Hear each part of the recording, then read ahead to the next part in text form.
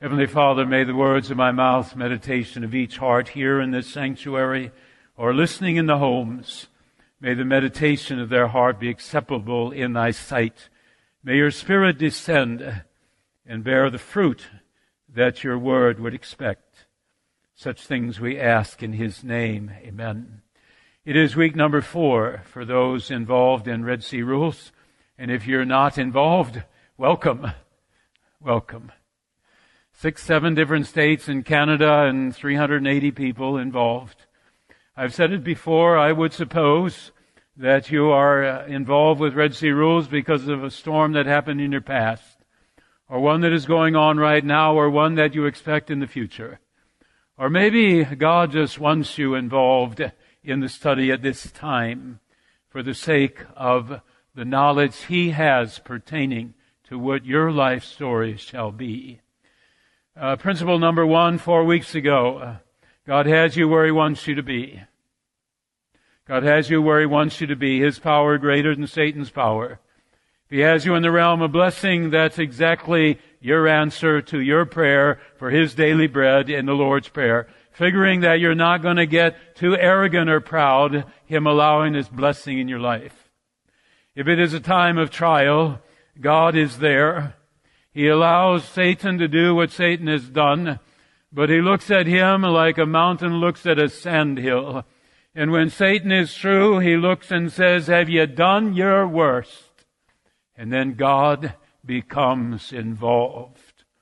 And if he creates this universe out of nothing, why can he not take some trial or storm in your life and mine and turn it into something wondrous?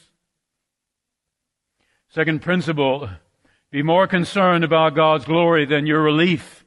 And if you're more concerned about God's glory than your relief, then you will have his relief. Why? Because you're focused on God, not on your circumstance. You have lifted your eyes higher. You've lifted them vertically, not horizontally. And you're connected with God. You're saying, God, how can you be glorified in this? Thirdly, Pastor Schauer last week acknowledge the existence of Satan. 2 Samuel 14, verse 14. That is where the evil has come from. Acknowledge the existence of Satan, but fix your eyes on him, source of power and strength. I am blessed to do principle number 4 with you. And that principle is one word. And that one word is prayer. That one word is prayer. As I looked at Joseph 4 weeks ago to point out the first principle, so I want to look at Jesus in the Garden of Gethsemane to look at this principle of prayer. They went to a place called Gethsemane. Jesus said to his disciples, sit here while I pray. Sit here while he told them specifically what he was going to do. Sit here while I go pray. Then he had a second thought, and he turned back, and he saw Peter, James, and John. He said, come with me. And when they came with him and they entered further into the garden, he began to be deeply distressed and troubled. He actually turned to those 3 disciples, and he did something he had never done in his life. He bared his soul to them. He said to Peter, James, and John, my soul is overwhelmed with sorrow to the point of death. And he looked at them, and they looked at each other, and they didn't know what to say. They didn't know what to do. They've never seen this out of Jesus before. Your parents, if something was going on in their life, at least with my parents, I never knew it. They kept those things to themselves. That's what they did in those old days. They just kept everything to themselves. They didn't want to trouble the hearts of their children with the anxieties going on in their life. They had known Jesus for 3 years. For 2 years, 11 months, and 29 days, okay? And he had never done this to them before. But he turns to them and he says, my dear friends, my soul is overwhelmed with sorrow to the point of death, and they are speechless. And the reason they're speechless, he never done it before to them. And the reason they're speechless, they're shrugging their shoulders saying, we don't know what to do for you, Jesus. And then after a pause, he says to them, stay here after they didn't respond at all, he said to them, "Stay here and keep watch." Going a little further away from the disciples, he fell to the ground. The narrative doesn't end there. God continues.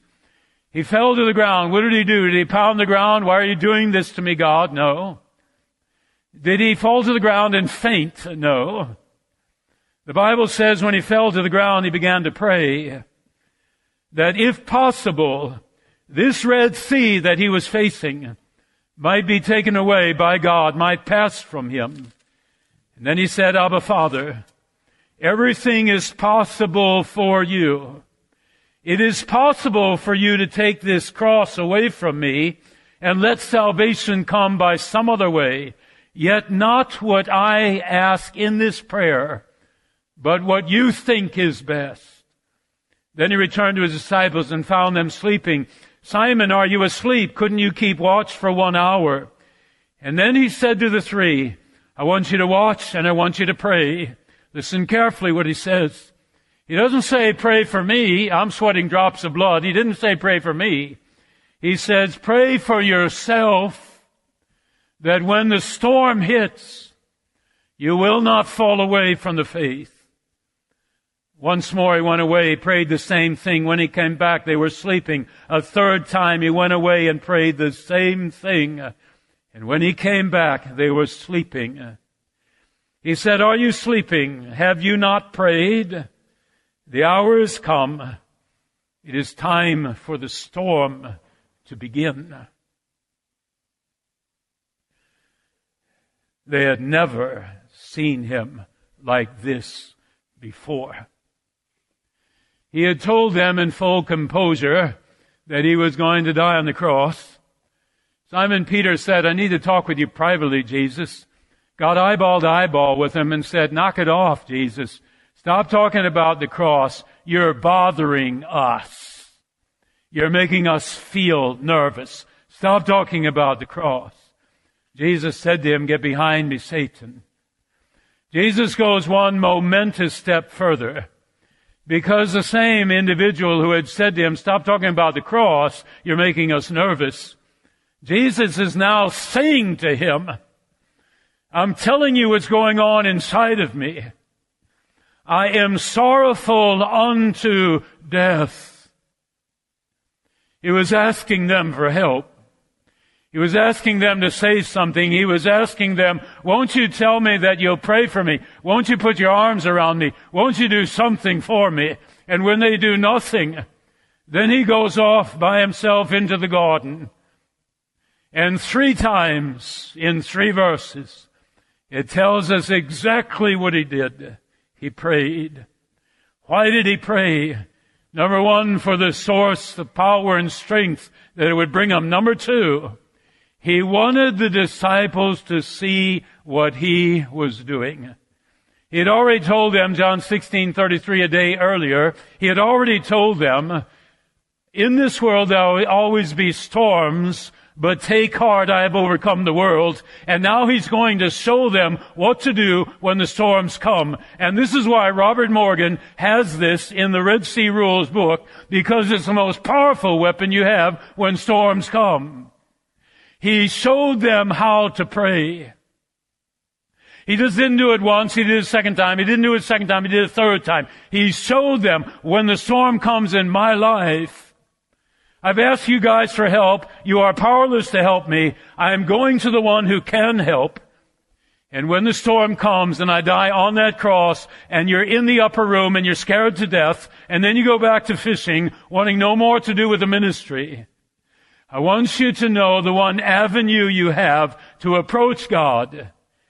And that one avenue is prayer. There are 4 or 5 times in Jesus' life where it said he went off by himself to pray. Doesn't say he went off by himself to get away from the crowd. Doesn't say he went off by himself to get away from the disciples. Didn't say he went off by himself to meditate. It says specifically that he went off by himself to pray. And if you look carefully at it, whenever he prayed, something happened. There are 35 miracles recorded in the Bible, John 20, 30, and 31. 35 miracles recorded, hundreds not recorded. These are recorded that you might see the evidence of the power of God in the one named Jesus. Whenever he went off to pray and came back down, here's what happens. The blind man came to him and said to him, "A storm's going on in my life." But the storm didn't go on for one moment longer because Jesus healed him. Where did the power come from? Prayer. The man crippled from birth, 38 years, he says, "I haven't ever been able to walk." He walked 1 minute later when Jesus said, "Get up and walk." Where did the power to heal him come from? Came from Jesus' prayer. When there are 10,000 needing to be fed, the Bible says directly that Jesus stopped in the midst of 10,000 people. All the noise going on around him, he stopped and he lifted up his hands and he prayed to God. And what happened after the prayer? The storm, the 10,000 are fed. There was never a miracle he did that was not precipitated by his prayers to his heavenly Father. It wasn't a storm he was going through. It was a storm someone else was going through. And God says when the storms came in other people's lives, Jesus lifted up his hands and he prayed. He calmed every situation. Whether it's relatives running out of wine at wedding, whether it's storms on the Sea of Galilee, whether it was a storm in someone's private life, he was always the one who whispered to the storms and they came to an end. What was his source of magic power? It was prayer to God.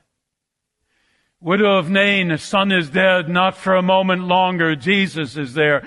Jairus' daughter, 12 years of age, she's dead, not for a moment longer. Jesus is there. The woman's been bleeding for 12 years, not for a moment longer. She touched the hem of his robe and she's healed.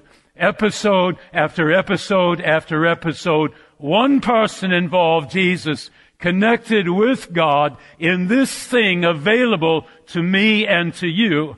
And that one thing is prayer. For 37 years, I taught 8th grade confirmation.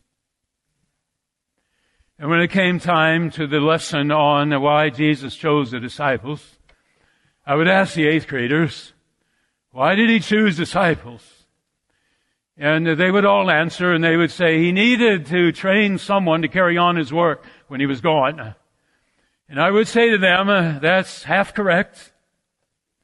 What's the other half of it? Why did he choose the disciples? And invariably there'd be 1 or 2 students every year who said he needed friends. And then 8th graders being 8th graders, they would pounce on that individual and say, he didn't need friends, he had God. And I would say, no, he needed friends. And that is why he chose the 12 disciples. He needed human companionship and human kindness and human decency and human caring and human understanding. He says to the 3, Peter, James, and John, I need you to come with me. And I believe with all my heart when he said to them, my soul is sorrowful unto death. He was totally expecting Peter, who never kept his mouth quiet, he was totally expecting Peter to say something uplifting to him, but Peter said not a word. I was in Wichita, Kansas for 9 years. When we had a funeral down in Wichita, Kansas, the funeral was done. There was no fellowship afterwards. Everyone just went home. There were no wakes. When someone died, you drove by their house, gave your condolences. No wakes, no fellowship. When I came up here, back in those days, there were 2-day wakes. And back in those days, currently still happening, thank goodness, there would be time of fellowship afterwards. And I remember saying, why in the world would people be sitting in here grieving the loss of a loved one and then go into the Trinity room and be surrounded by people who are laughing and joking around? It only took me a brief time to understand why that fellowship occurred and why wakes occur. Because we need people in our lives Whenever I do a funeral in this sanctuary, whenever I do a funeral at a funeral home, I look at the family first, and then I look at who's there for this specific reason. Who cares enough about this family who's grieving to actually come to this wake and to come to this funeral in order to support that family? You know what you are? You are angels sent from God to touch other people's lives. Not just to celebrate them, with them, when something good happens and you get together and you just have a marvelous time, increasing their joy because they're sharing it with you. But I think the reason God allows people to be in my life and for people to be in your life is when times of trial come, when the Red Sea comes, He wants people specifically sent by Him to be around you. They are doing for you what the disciples did not do for Jesus. They are praying for you. They are doing for you what the disciples did not do for Jesus. They are wrapping their arms around you. But here's my question. When you ask them for help, when you ask them to calm the storm, are they able to do that? Their power is limited. Are they able to do that? The answer is no. You go to Him. Twice in Jonathan's life, he came to me and said, "Dad, I need some help." I'll embarrass him because he's sitting there running the online 2 or 3 times in Joshua's life. He came to me and said, "Dad, I need your help." When they came and said, "I need your help," there were 2 things going on inside of me. Number one, there was great honor that they would actually come to me and want to sit down and talk with me. Greatly honored. It happened so infrequently. And the other thing that happened was a great nervousness, a great fear. I was fearful of what was going to come out of their mouth that they needed help with. My love for them was not limited, but my power was, and my wisdom was. If you're a mom or dad, you know exactly what I'm talking about. Those rare moments when they would come and say, "I need your help." When you go to God in prayer, you honor Him. Hebrews 11:6 says the greatest honor God ever receives is when you believe He's real. And when you come to Him, facing some storm or just come to Him in any way, and you pray to Him, He is honored. And whereas an earthly mother or father might tremble when that question comes, "I need your help," God does not tremble. There are no limits to His power creating this universe. There are no limits to His love, sending His Son to die on that cross. And there are no limits to His wisdom. If I ask you what the most powerful weapon a Christian has, you would say faith. I would say you're partly right. Most powerful weapon you have is faith, but the byproduct of faith is prayer. If you tell me you have faith, and then I ask you how often do you pray, and you say I never pray, then I would say to you, you have no faith. Faith and prayer are connected like a hand and a glove. When Jesus comes down off the Mount of Transfiguration and a man comes to Jesus with a boy in his arms and he said, "I asked your disciples to get rid of this demon and they weren't able to do it." Jesus said, "Give me the boy." And he has the boy in his arms and he prays to his Father in heaven. The demon leaves. The disciples come to him and they say to him, "How come we couldn't get rid of the demon?" And he said, "Because you don't have enough faith, because you didn't come to God in prayer." He connected the two.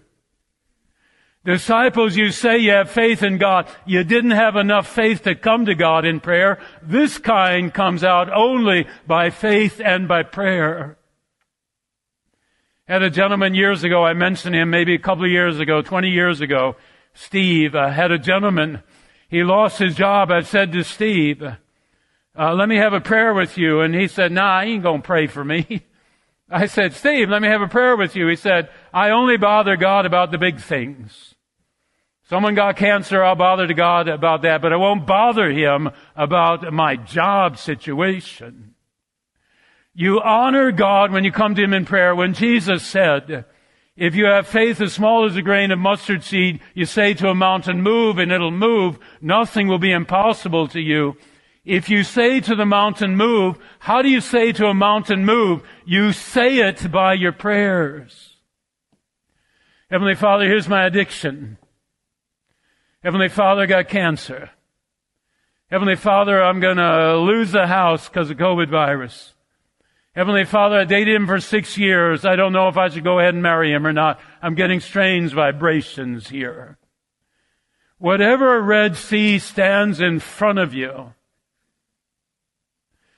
He wants you to have a faith strong enough in your Heavenly Father to say to Him, I need your help here. And the thing you use is prayer. If there weren't wars, you wouldn't need Army, Navy, Coast Guard, Marines. But there is war. If there wasn't evil, you wouldn't need police and firemen and judges and jails. But there is evil. If there wasn't disease, you wouldn't need doctors and nurses and paramedics and pharmaceuticals and hospitals. But there are diseases. If there wasn't sin, if there wasn't death, if there wasn't the power of the devil, if there weren't Red Seas that you and I face, we wouldn't need prayer. But there are. And He has provided the means. I close with one verse, Matthew 11:28. Jesus said, come to me when the storm begins. Don't wait for it to be in the middle or towards the end. Come to me when the storm begins. Give the storm to me. Walk away, and I will give you peace. How do you bring the storm to Him? In this thing called prayer. Sometimes whispered, sometimes shouted, sometimes lengthy, sometimes one word, help. Sometimes in your bedroom, sometimes in your car, sometimes at work. Sometimes in the early morning, sometimes at 2 a.m., sometimes in the middle of the day. Father, I need your help.